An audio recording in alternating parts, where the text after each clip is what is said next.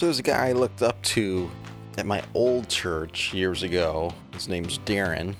He was on the board at our church when I was on staff. And I remember there was some times where I would kind of seek advice, and especially from guys who I respect. And if you see somebody who has a life that you want, a marriage that you want, children that you just ask those guys for advice. Things. And so he gave me some advice one time that I didn't take, that now I can see the value in. I'm like, you know what? That would have been cool. And I'm going to give you this advice too, because I feel like I can start this anytime. You can start this with your spouse, or you could even do it on your own. But he told me something that really helped his relationship, and because he got it from our old pastor, Bill Bronkema. And he said that when you have a prayer request, write it down.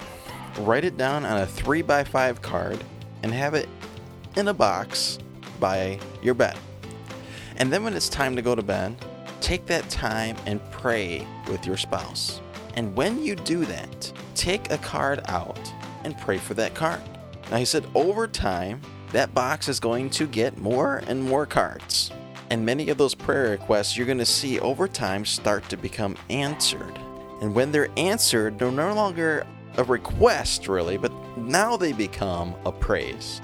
Something that you can thank the Lord for overcoming in your life or providing. And like 10 years ago, I thought that, oh, that's neat. But as we read through our scripture verses, I think that there's something there to it that maybe I didn't see before, or maybe valued as much before when the advice was given. On page 30, which is somewhere around the vicinity of the end of chapter 21 of Genesis, Abraham's faith is tested by God, and I don't really like that, but it happened. And it's tested, I'm sure if you did today's reading, when he was called to go and sacrifice Isaac. Now, I think because I now have a son named Isaac, that somehow this becomes a little bit more difficult for me to read and not get a little emotional. But as you know, it ends with the Lord providing the sacrifice. So Isaac is no longer needed. What a relief. But I really like what Abraham does next. He says this, towards the bottom, he says, Abraham looked up and saw a ram caught by its horns in the thicket. So he took the ram and sacrificed it as the burnt offering in place of his son. Abraham named the place Yahweh Yireh, which means the Lord will provide. To this day, people still use that name as a proverb. On the mountain of the Lord it will be provided. I do recognize that throughout Genesis. There's altars built, stones that are laid, because they want to remember what God has done. And I think that's why that note card prayer idea becomes more attractive to me, because years do go by and you do seek the Lord for guidance and wisdom, and you pray for healings and for relationships to be mended and for forgiveness. And over the years, as the Lord provides, in the moment we're thankful, but how easily we can forget. I think it's time to start naming places.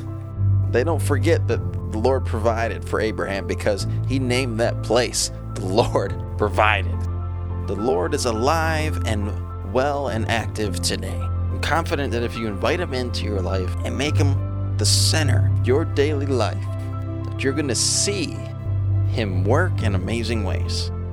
And when he does, may we all remember and give him honor and glory and worship and praise for it.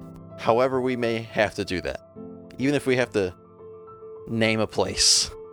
For what it's worth, those are my thoughts on Genesis here as we're going through the Immerse Bible reading program. I'm thankful for you following along.